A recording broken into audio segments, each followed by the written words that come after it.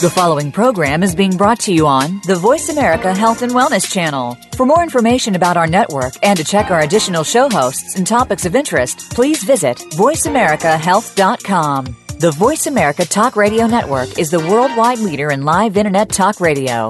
Visit voiceamerica.com. The views and ideas expressed on the following program are strictly those of the host or guests and do not necessarily reflect the views and ideas held by the Voice America Talk Radio Network, its staff, and management.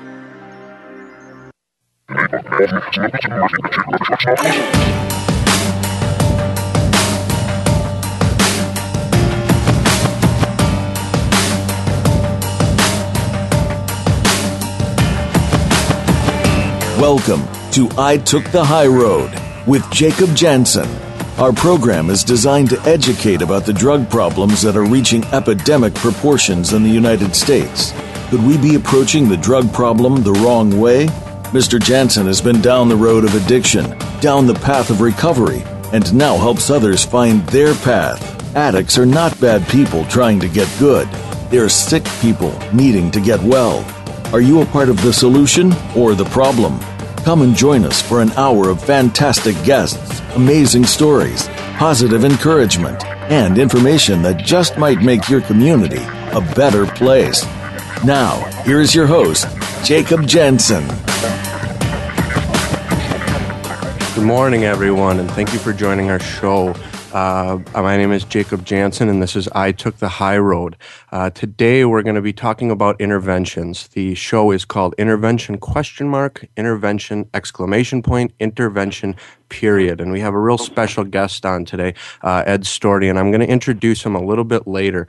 But the first thing that I want to talk about in our show today is I've been going to a lot of different speaking events, and I've been talking with a lot of different people of the community, and this idea of a gateway drug keeps coming up. And more often than not, it's a marijuana. And I believe that this is because it's the first illegal substance that people usually try, so they consider that the gateway to a bigger problem. So I wanted to dig into this just a little bit further. So what I did is I went to the National Center on Addiction and Substance Abuse, and I wanted to see if anything leads people to illegal drugs. And this is what I found. This is directly off the National Center on Addiction and Substance Abuse site.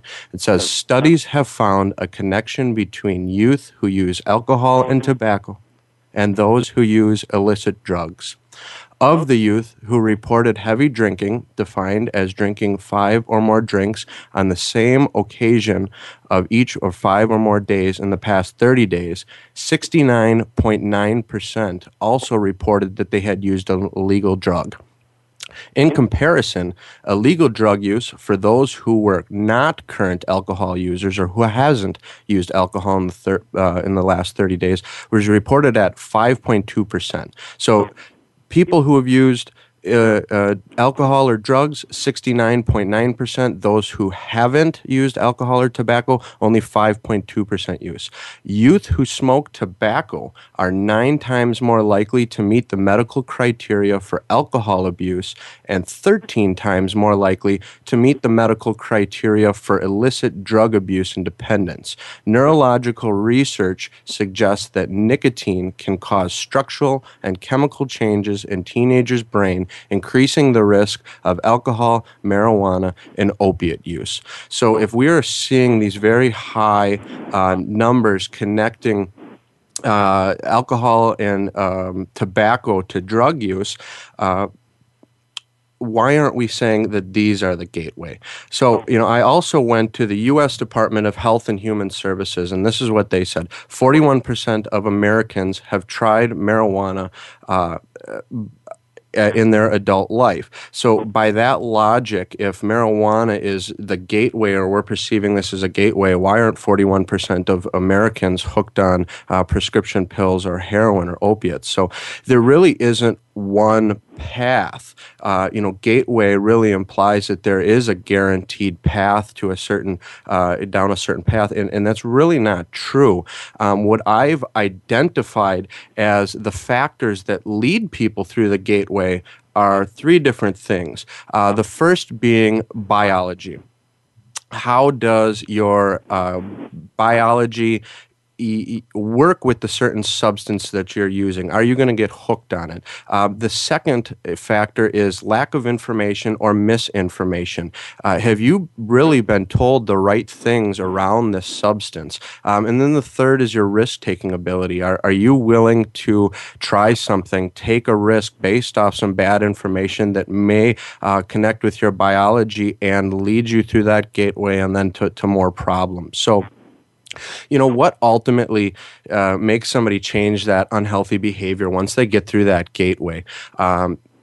Once they've opened that gateway, it may be very, very difficult for them to get out if they have that right chemistry and biology in their head that hooks them on the substance. So when do people change? When people change, it's when they hit that proverbial bottom, and it's hitting that bottom in some area of their life, whether it's financial or social or spiritual or work-related. It's hitting that bottom. And really the point of an intervention is to create that proverbial bottom before something bad really happens, before that person overdoses, before they get arrested and have felony charges. So really that's the point of the intervention is to help that person understand that they have a problem and to really teach the family how to get that person the help the right way. So today, as we talk about interventions, like I said, we have a very special guest on our show today. His name is Ed Storti. He's an author, a lecturer, and an intervention specialist. He's an international and California certified alcohol and drug abuse counselor and board-registered interventionist. He's choreographed over 3,600 motivational interventions throughout the world. He is the author of Crisis Intervention, Acting Against Addiction, and Heart to Heart, The Honorable Approach to Motivational Interventions. Ed is a member of the National Association of Alcoholism and Drug Abuse Counselors, the California Association of Alcoholism and Drug Abuse Counselors, and the Association of Intervention Specialists. As you can see, he's quite well respected and has quite a list of accomplishments. He's also on the board of directors for the House of Hope Foundation in San Pedro, and the recipient of the 2009 Spirit Award from the Gooden Center and 2011 Pillar of the Community Recognition Award from the Sierra Tucson Treatment Center. So Ed, I'd really like to thank you for coming on my show today. Oh, thank you, Jake. It's good to be here. Thank you. So, I definitely respect what you are doing. I'm very early into, what I've been doing as an interventionist, and here you've been doing this almost as many years as I've been alive on this planet. So, many people really have a skewed idea or a view of what an intervention is. As an interventionist, what does the word intervention mean to you? Well, first of all, in your opening, it was wonderful because it does talk about the genetics with people just can be set up, just a person taking a drug innocently in experimentation and then from that moment connected to the drug, period. And there will be families and loved ones noticing and frightened and fearful of where the individual is going with the addiction and what's going to happen to them. And there's times that as families see it or loved ones and employers, what more can they do? And intervening is what I see is interrupting the illness, interrupting the destiny of the illness, and altering the situation, and altering it to a point that hopefully it can go a different way and be positive and work for the individual as well as for the family. Because bottom for most people is insanity and death. And when we keep thinking that someone will make a decision to go get help, most don't. Most don't have that epiphany. Most do not walk in and say, I think I need help. Usually they're intervened on through either through the legal system or through a family member leaving or setting boundaries or a crisis occurring in some way. And intervening can be a positive experience, but it's also powerful. And that's what we try to set up, is a powerful moment in one's life to alter the destiny of the addiction. Sure, I can certainly relate to that as going through it and being intervened upon myself, but by the police and also by a counselor, but also doing this as an interventionist and intervening on other people, help bring that proverbial bottom up a bit. So, how this is a really a challenging field to say the least. It is definitely an emotional roller coaster and has its challenges. How did you decide to start doing interventions? It's interesting. I was just a young counselor somewhere around in 1976, and there was a gentleman that came up to me in the treatment program, and he just said, he had a daughter, 24 years of age, that was alcoholic. She's going to die from alcoholism, and would I come over to the home and talk to her? And I went to my colleagues and I presented to them, what do you think of the idea of me going to the home? And they said, no, don't go into the home. She should be coming to you. And so I went back to him and I said, I'm sorry, but it's not a good idea. And he just started to cry, and I felt so bad for him. And I said to him, I'll tell you what I'll do. I'll come over on a Sunday on my time at 8 p.m., and I'll talk to her. And what's kind of funny about the story is when I said, gee, I'll meet you there, he says, oh, no. He said, I won't go in with you because I would incite her, meaning he, and I'm thinking, sure. So I'm walking in alone, and I knocked on the door, and she said, what do you want? And I just said, well, your dad asked me to come over and talk to you and to take a look at solutions of getting help. And she rolled her eyes and said, you have 5 minutes and get out. And I said, I'll take 4 and I'll get out. That's not a problem. And I stayed 45 minutes, and she said, I'll go. And I said, you'll go? I said, you'll go where? And she said, to a treatment program. And I said, oh. I said, well, tonight? And she said, yes, I'll go tonight, Sunday night. She goes, don't talk me out of it.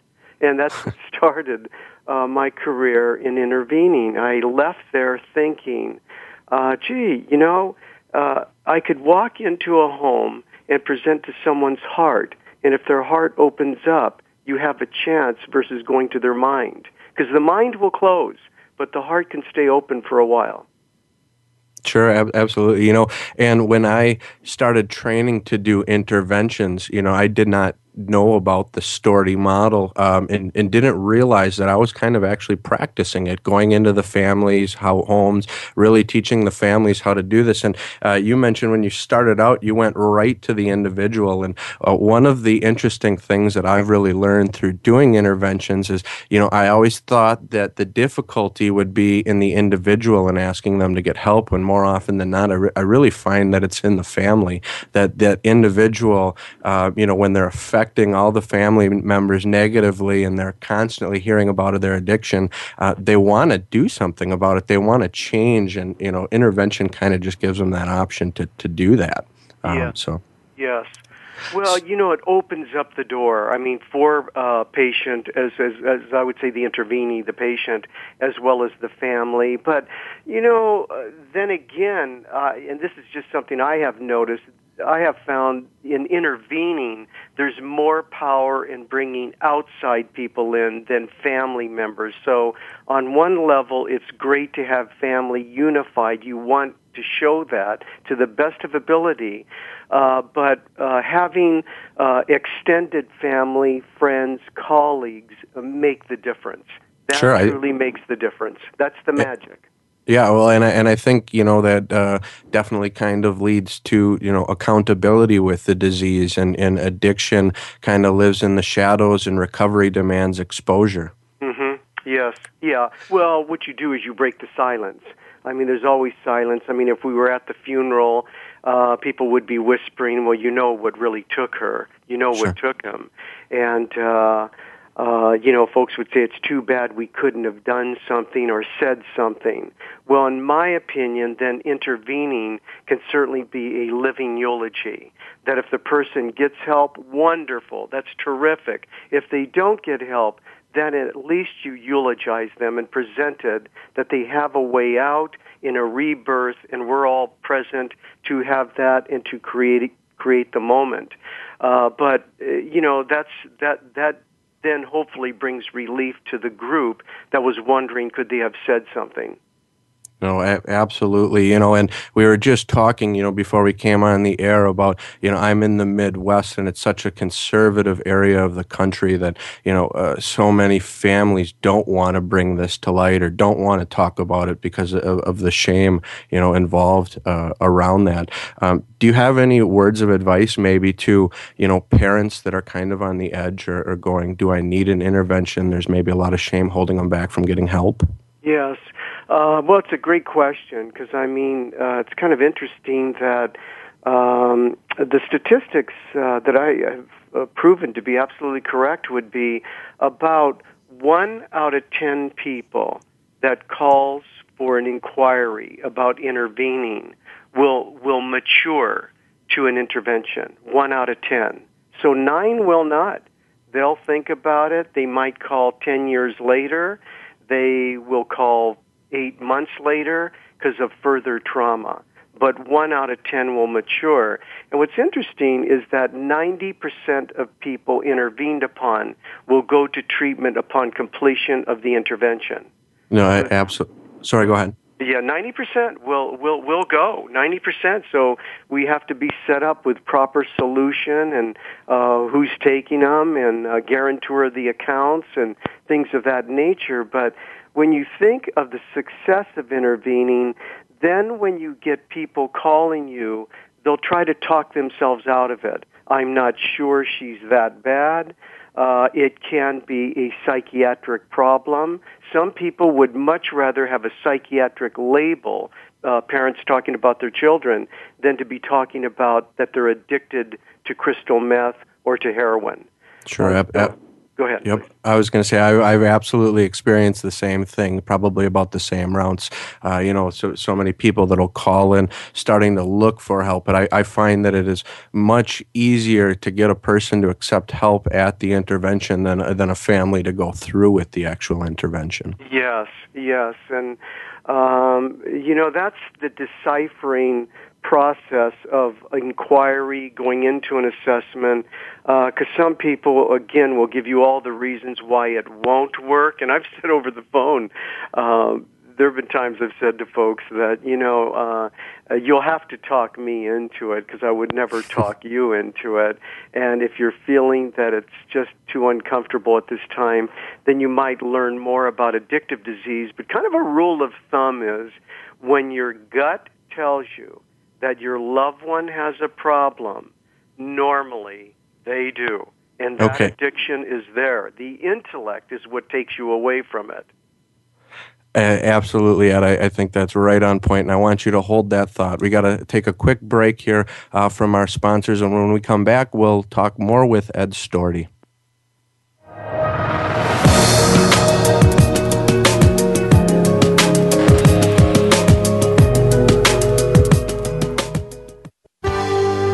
Your life, your health, your network. You're listening to Voice America Health and Wellness. Hi, my name is Jacob Jansen, and I am the owner of My Recovery Project. Do you know someone using drugs or alcohol? Are their actions negatively affecting you or people you care about? If so, it is time for an intervention. Far too often, we are a country that acts after problems arise. It is time to act now. Interventions confront a person and allow them to see their self-destructive behavior and how it affects themselves, family, and friends. Just as important, interventions help the family understand the disease of addiction and make sure the loved one gets the help they need by offering a solution of treatment. I have been through the hell of addiction, and I have found a passion in recovery helping others. Getting a person into treatment can be a difficult task. I help the family through this, providing options, and I become a mediator during the intervention. If you would like more information, please visit www.myrecoveryproject.com or call 262-290-1072 for a free consultation before things get worse. My name is Linda Lenz. Last year, my husband and I received a phone call that no parent should ever receive. We received a call that our 23-year-old son had died of a heroin overdose. We were on a mission to find out how this could happen. He was a beautiful person, intelligent, a straight-A student, and a wonderful son. But here's what we did not know. The drug landscape had changed. Kids in junior high and high school we're using prescription pills to get high. Prescription pills are opiates, just like heroin, and they can be found in almost every home's medicine cabinet. To combat this problem, we established a Facebook page, Stop Heroin WI, and a website, stopheroinnow.org. Please go to this website and donate generously. All of your money goes directly to prevention programs and rehabilitation programs. StopHeroinNow.org, so no parent ever has to receive that phone call. Your life, your health, your network. You're listening to Voice America Health and Wellness.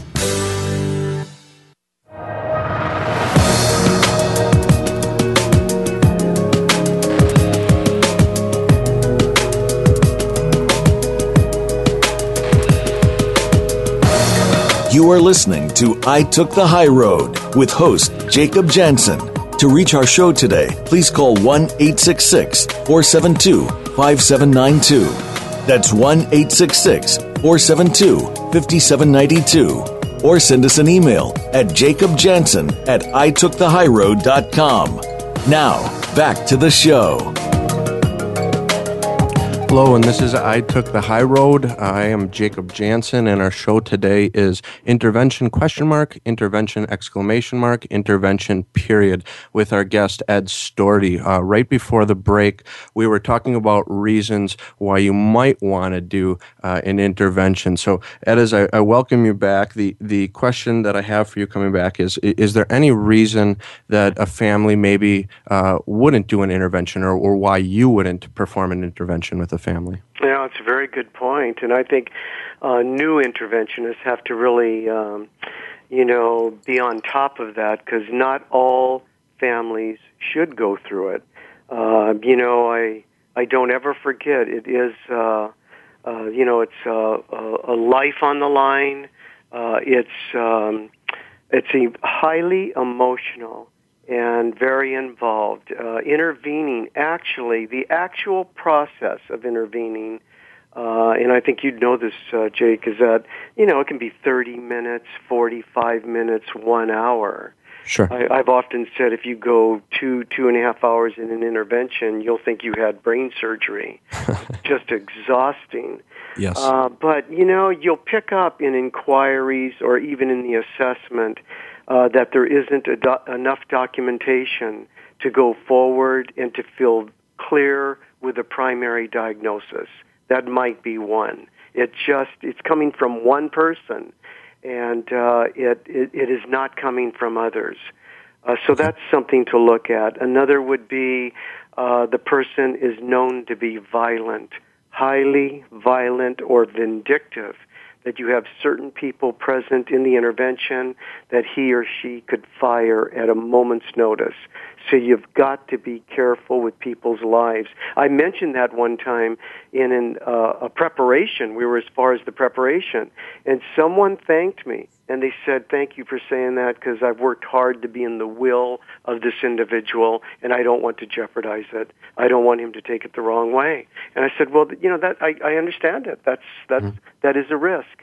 The other is that more than not, people will say, "I'm not sure we've given given him or her a chance to at least try it and have a soft conversation about it."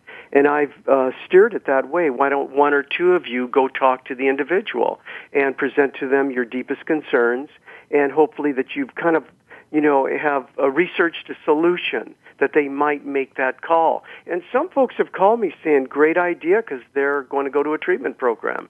So these are things you look for. Not all of it has to go to the level of an immediate intervention.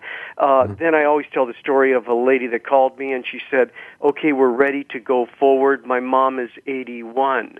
And I forgot the name. She goes, "Yeah, you did the assessment." And I said, "Oh, of course."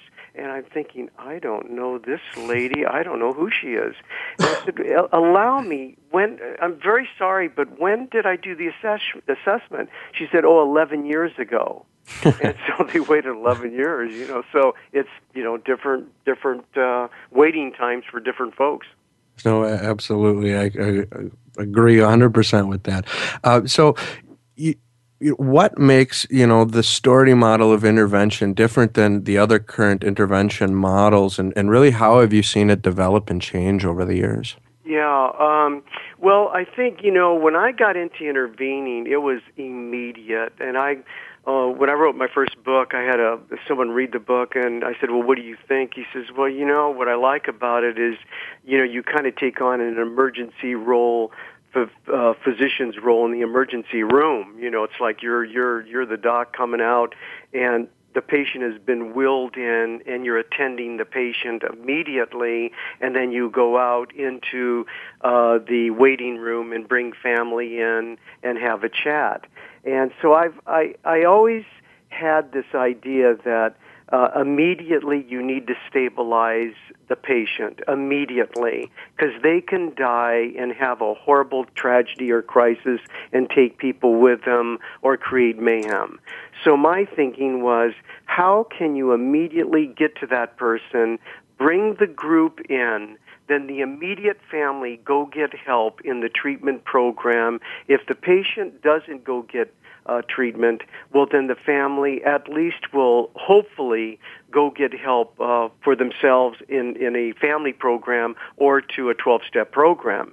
And that's what's worked for me. So I think one kind of a difference would be to accelerate the model and immediately make it happen as soon as possible. The other thing I noticed, when you accelerate the model, you can get more people to attend, because they don't have to put a weekend in or 3 days into education in other models. It's not that they're bad. It's that some people would rather work with the immediate family, and a normal group in the model of intervention that I've utilized over the years has been from 12, 15, 18 people. I had as high as 32 people walk in with me to intervene on a homicide detective in Los Angeles years ago. Wow, that's a big group. That's a big group. And so the difference would be the acceleration. It certainly would be the presence of people that makes a major difference when you walk in. Because the words, I see it as speaking from the heart and presenting the need by our presence that this needs to happen. The other would be that it doesn't have to be leverage-oriented. It can certainly be one that we are in fear and we're doing this before disciplinary action or before family splits up or whatever. But what we're looking for is that we don't want to lose you. And we believe a tragedy is around the corner, so we're going to give you a way out so that we then know that we have done everything that we can do and we are going to get help ourselves. Sure. In your model, you talk about a positive crisis. And when most people think of crisis, they don't think of it as positive. Can you maybe explain a little bit more about what is a positive crisis? Yeah, I mean, that's a good point. I mean, it's one where I just, I think in intervening, it can be, many times it feels doom and gloom. I mean, when you intervene, I mean, people, as you know, they're scared. I mean, people are walking into a room and they want the right outcome and hopefully the best of results and everybody be happy. And I have thought a long time ago that, that if we were going to lose that individual, what would people then say in a eulogy? I mean, what would they say about the goodness of the person? So the positive crisis comes around. It is a one that that as we walk in, the person didn't know it was going to occur, so they're surprised. They're surprised, and that is a crisis in that person's life where their defenses are imbalanced and they're stunned. So when you walk in and you present, then the positiveness is to create a moment in their life that they are worth the time and energy of all the people being there at that moment. And if they've ever questioned that they're loved and cared about, folks have taken time out of their life to be present at that moment to give them this moment in life. And that is a gift. That is a gift that people can be honest and give you that energy. And then, of course, bringing the solution, because hopefully that solution has been red carpeted, where they can walk in and not try to figure it out, but it's been done for them. Sure. When I do interventions, that typical reaction from the person that we're intervening upon, completely changes after they hear that first letter. They think they're going to be attacked or belittled or shamed into going or told they're a bad person. And, really during my interventions, it's about saying, we care about you, we love you, but your actions are affecting people negatively, and we want to give you this gift of help and change. One of the things that people really look towards, during an intervention as a success rate or factors, do they accept treatment or help during the intervention? What are, some of the other components that you look at, as far as being a successful intervention? Well, yeah. I mean, I think, honestly, over the years, I've thought about that. And, when you really think success, I used to have short-term goals being one where that number one, hopefully they're available to be intervened upon. Number two, that they'll sit down. That would be a nice goal, that they'll at least sit. And number three, that they'll hopefully engage the intervention to the best of their ability, even though their mind is going backwards, because, they're feeling that they're on the hot seat. But many times in intervening, it's the participants that are on the hot seat because they've been living with it for X amount of weeks and sometimes months. But, I think to walk in and to present that the secret is over is an amazing gift to an individual. So I think that whether the individual goes into treatment or not, that it was dealt with. I had a case many years ago, and a family said to me, we want to intervene the next day. And it was on a Wednesday, and I said to them, I can't do it, I'll refer you. They said to me, let's do it on a Friday. And I said, I can't do it. I'm just booked, and I can prepare it on Sunday, go in on Monday. 32-year-old male using cocaine, alcohol. And he had separated from his wife. He's living in a different condo. And so I looked at them, and I said, he's been doing this for a good amount of time, so I'm sure we'll be fine. And again, I'll prepare it on Sunday. They said, fine, no problem. We want you to do the case. I said, great. I was paged on a Friday evening. They said, you don't have to show. He died. I said, he did what? He died. He overdosed with alcohol and cocaine. I thought I was going to die. I thought that my world caved in. I remember his name. I remember the family. I remember the feeling. And I'm not sure I would do this, but I was young enough and did do this, where I went to the home to give my condolences. And what they basically said to me on their porch outside, we could have lived with a yes or a no. Now we will never know. And it hurt. But I'll tell you, I never forgot it. And when I would get butterflies to go in to do a case, I'd be thinking, this is much better than leaving a group thinking, I wish we would have tried. Sure, absolutely. And, to all the listeners out there, if you're on the fence about this, what I tell families is interventions are about options. It's about opening up options to the family so they have choices before they don't have any. And in a few cases, I've had families call, decide to wait, things got worse, and they ended up calling back. There's two different addiction types, and I really work with substance addictions, and I know you do some process addictions also, like sexual behavior, eating disorders, things like that. Do you approach, process addiction interventions any differently than like a substance addiction intervention? Yeah, and there's a big movement now on process interventions, from gambling, sexual addiction, eating disorders. Of course, we're getting into now electronics. Gaming is a big deal now with people that are just addicted to staying home. eye boxes. I mean, just staying on these things hours after hours after hours and not going to work nor school. And the vehicle of intervening is the same. It's gathering a group together, presenting that there is a way out from this. And, you know, you're dealing with the two words sincere delusion, meaning people will look at you sometimes in the gaming end of it going, what problem? I enjoy what I'm doing, and I just do it 16 hours a day. But that sincere delusion is one where we try to at least present, we do have a solution, and we'd like for you to try it. And, you know, the key to that, to these types of interventions, is always to have someone present that hopefully by their presence alone, the individual will not walk out of the intervention, and they might do it for the person in the room, the grandfather, the grandmother, the rabbi, someone that's presented or present in the room.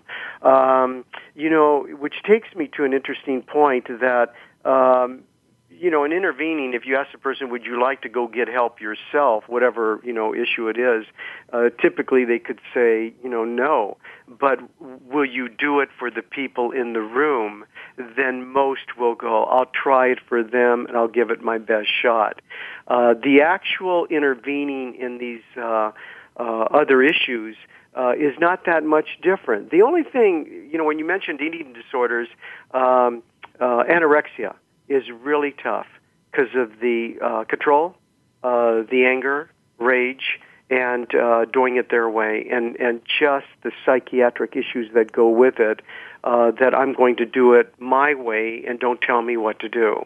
And so, you know, I've had people intervening somewhere about 65 pounds at 5'8", 79, 89 pounds, knowing that they'll have to be IV'd, go to a hospital, and yet their determination that I don't want to do it. So it's very powerful. And you can't make people go. That's something folks have to understand. You can't just pull them out of there and make them. They have rights, legal rights. Sure, and I think that's one of the big thing, you know, for me that gets me invited into the home, you know, with the group of people to talk to this person about an intervention is saying, we are not going to force you to do anything. This is about listening to what we have to say and then making a choice. And if you decide that you want me out of here and you don't want to listen to what all your loved ones have to say, that choice of help, you know, that gift of help kind of, you know, disappears or moves back a little bit. So, it's really about helping them understand that this is a difficult process. We're going to make it easier for you and make that choice easier for you. So we have to take another quick commercial break from our sponsors, but when we come back, we are going to talk more about interventions with Ed Storti.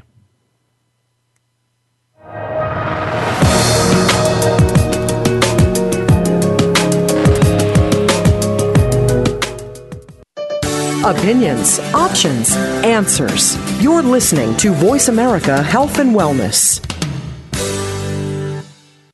My name is Linda Lenz. Last year, my husband and I received a phone call that no parent should ever receive. We received a call that our 23-year-old son had died of a heroin overdose. We were on a mission to find out how this could happen. He was a beautiful person, intelligent, a straight-A student, and a wonderful son. But here's what we did not know. The drug landscape had changed.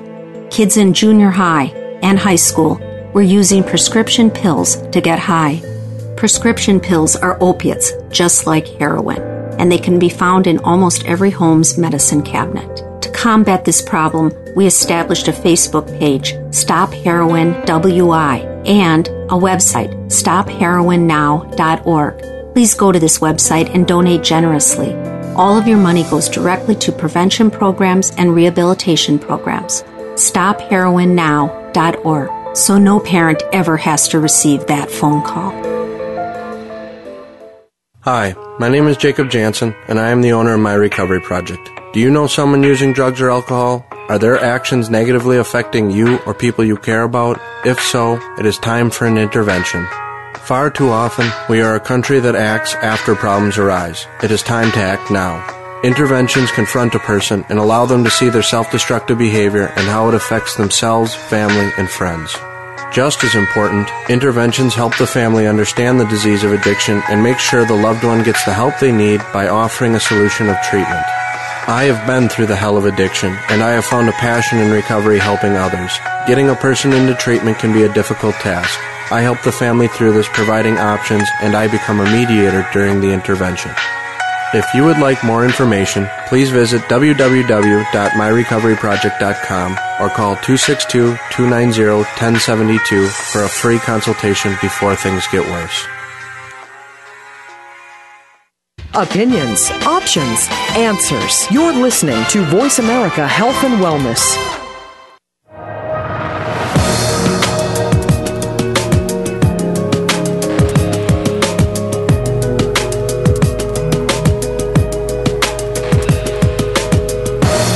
You are listening to I Took the High Road with host Jacob Jansen.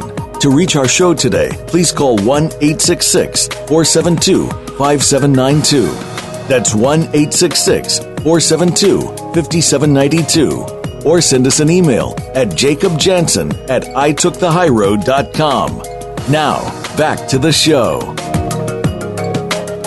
Hello, and this is I Took the High Road, and I am Jacob Jansen. The show today is called Intervention ? Intervention ! Intervention period, with special guest Ed Storti again. So again, thank you, Ed, for coming. So do you have any specific intervention that stands out in your mind as either a success, a failure, or a turning point in your career? Yeah, good point. I think that I've always believed that there's no failure in intervening. I mean, once you walk in, the code of silence is over, and people that don't go in that particular day, that 10%, 8 out of 10 of that group will ultimately go get help within a few weeks to a few months later. And some people have to win the skirmish. They just do. They'll say, I said no because it was no, and that's no. There's no other reason than my pride and my ego that I'll do it on my terms. It's led to folks not understanding why they won't go that day, but sometimes there's reasons around it, and they go in sometimes with a better attitude. So I've learned to have faith around that we'll do our very best. But if we were doing surgery, the incision was done, the exploring and probing, the suturing, and now we have to wait and see where the recovery goes. And again, some people have to do it on their terms, but at least it was presented. But I think that you have people that they'll surprise you in intervening. I had a lady. We went to go intervene. And we had about 10 people. She walks into her home, and we're all there, and she goes, oh, my gosh, this is an intervention. Now, you have to understand, years ago, when people didn't know the term intervention, they would think it was a real estate deal or something, that we're bringing them, some type of gift of real estate or check for something, Publishers Clearinghouse. But she just said, I don't, I know what this is about. And she sat down, she said, can I read my letter? And I said, oh no, we'd like to present to you if you could hold back, thinking, what is she talking about, a letter? And it goes on, and we have a couple people present, and she says, I'd really like to read my letter. And I finally thought, I just don't understand this. So I said, please go ahead, thinking it's just going to continue. And she pulls out this letter, and she says, this is a letter I wrote way back when. Thank you all for being here today. I've wanted this treatment for a long time. I was hoping that this would occur. I hope I didn't disappoint you all. I'm not agreeing that I'll stop for the rest of my life, but I will go to treatment as long as you take care of my dog and help me with my mortgage, that type of thing. And I was thinking afterwards, I cannot believe this lady is reading this letter. How long did she have it in her purse? And if we wouldn't have intervened, how long would have been if we didn't intervene? So, I mean, just the surprise. It was just the gentleman that actually paid me for the intervention. He said, "Gee, Ed, if I knew I was going to go this easy, I would have tried to bargain the deal." Sure, and I have a very similar, story around that, where I came into the house and the individual immediately knew it was an intervention, said, "Get out, we don't want you there." But as soon as, we talked him into it and everybody said what they needed to say, he said, "I've known I had a problem for a long time. Thank you. I need help. I'll accept this help." And I hear that a lot from a lot of people, including myself and what I went through, with my heroin addiction. Finally, when that help was offered, it was almost a sigh of relief, saying other people know about this. I don't have to, bring it out into the light and expose myself. Everybody already knows and they're trying to help me. And that was really powerful for me. And I'm sure it is for a lot of others too. Oh, yeah. I can remember a case, and it was in Long Beach, California, where we were intervening on this gentleman, heroin user, and I said to him, we really would like for you to go to treatment. This is the treatment center we're proposing, and, it's really time to make a decision to do this, do it the right way. And he gets up, and I'm thinking, he was a big guy, and he gets up, and I'm thinking, what is he going to do? And he goes to his mantle, and behind a painting on the mantle, he pulls out syringes. He throws them on the floor. Then he goes over to a cupboard and pulls out heroin. Then he goes to another spot and pulls out more syringes. And he sits down and says, "I'm sick of this lifestyle. Mm-hmm. I want help." I was just stunned. I mean, it just happens like that. Sure. It's creating the epiphany. It's the moment of a positive crisis. No, absolutely. I've met so many opiate-dependent people who are just sick and tired of being sick and tired, but they're also too ashamed or embarrassed because of the stigma to actually ask for help. Yeah. Well, Jake, it also goes with living in a jail cell in your mind. I mean, it's one thing in using the drug, but, to live in despair is painful. To live in continuous waking up in the morning and I'm miserable is a horrible way to live. And thought addiction is powerful. So, there are people that will say, I want to get off this stuff. I'm going to get off of the alcohol, the other drugs, the Vicodin, the prescription meds, whatever it is. And then they get miserable within themselves, go back to the habitual thinking, go back into some resentments, and now they're miserable again, going back into the drug. And it's just a horrible cycle. And so when you can bring relief to people, and it's presented in a positive way, there are people that will jump at it. Of course, as you know, I know, it's one thing to present this. It's another thing the heart opens up in the intervention. Then they go to treatment, and they take on sometimes a different persona. And pretty soon, they're locked into, they don't like the roommate, they don't like, the wall coverings and things of that nature. And then there's folks that get it day one, absolute day one, they get well. Sure. I know certainly growing up, my dream wasn't to be a heroin addict, and it had happened, and I'm really glad I got help and, decided to help other people, as you yourself has done. So this is a very challenging profession, as I said earlier in the show. What do you find most challenging about the intervention process? I think, there's a lot of challenges in it. And in fact, I do a talk to new interventionists. Do you really want to be an intervention specialist? And there's a profile that I came up with years ago. And I think one was that, do you like being in chaos? And that simply just means that, when you take on a case, it is chaotic. Mm-hmm. And there's no easy case. Years ago when I would leave the home, my wife would say to me, is this an easy case? Is it going to go well? I'd say, Joanne, I don't know. There's no easy cases. Mm-hmm. They're just hard. Whenever you think you have one, it can explode. And, exploding, that just means that the person can walk out of the intervention. You didn't get to say what you wanted to say. There can be turmoil. Normally there is not, but it's around the corner. The person's on meth. They won't allow you to say what you want to say. So, there's different ways. And so in intervening, you have this thing of it can get chaotic. And also, it can be where it sets up in the interventionist a brooding factor, where that you wanted it to go a certain way and it didn't go. And I know that I would brood over them at least 24 hours. Could I have said something different? Maybe I should have called on this other person. Why did I do what I did when maybe I should have left it alone? So these are the challenges.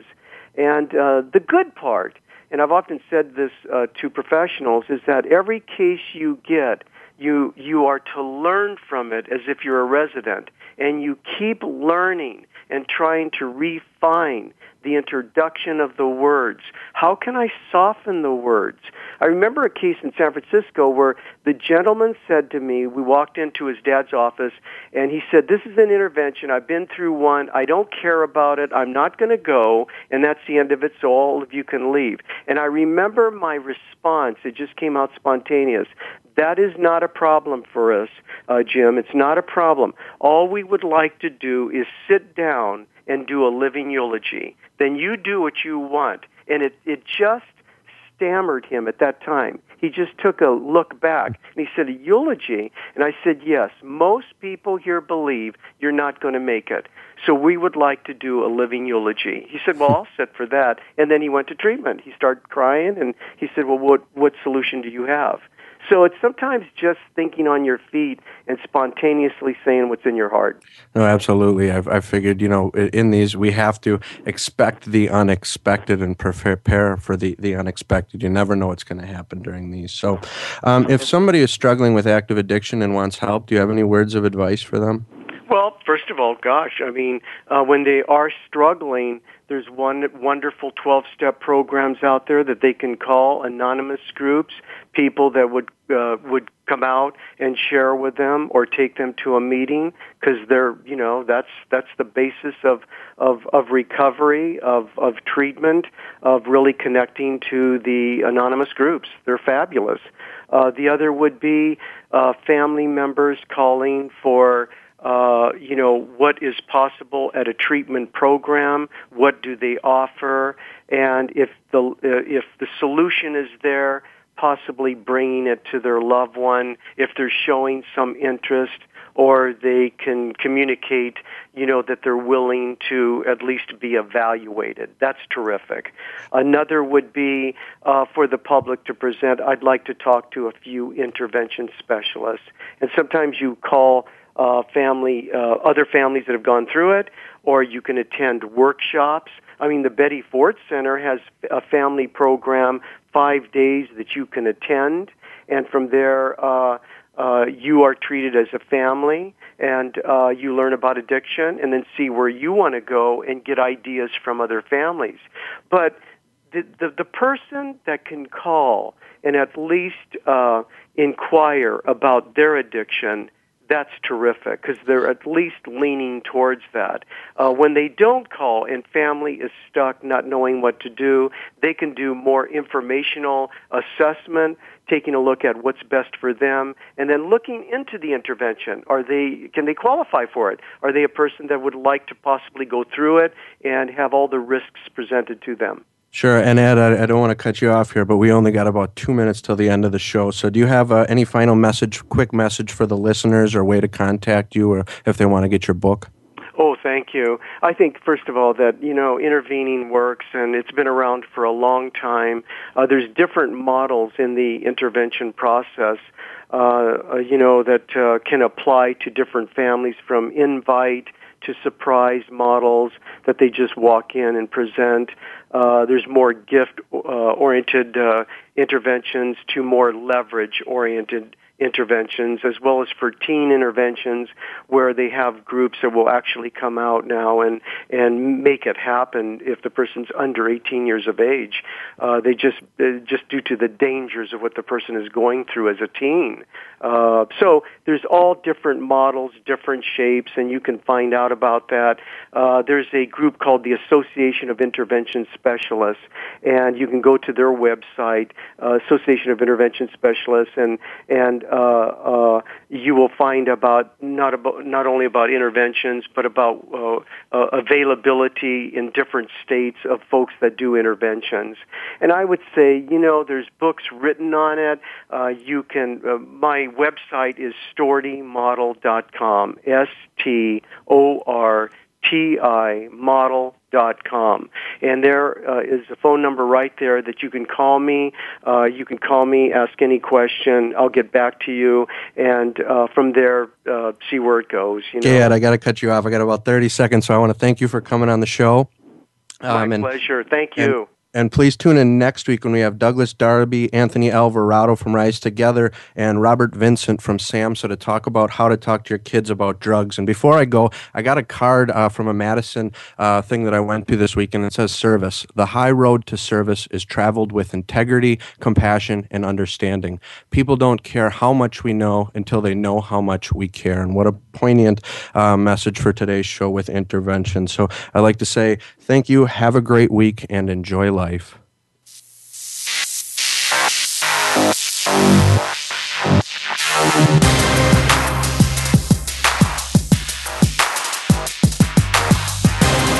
Thank you for listening to I Took the High Road. Please join Jacob Jansen for another encouraging hour next Friday at 7 a.m. Pacific Time, 10 a.m. Eastern Time on the Voice America Health and Wellness Channel. We'll see you next week.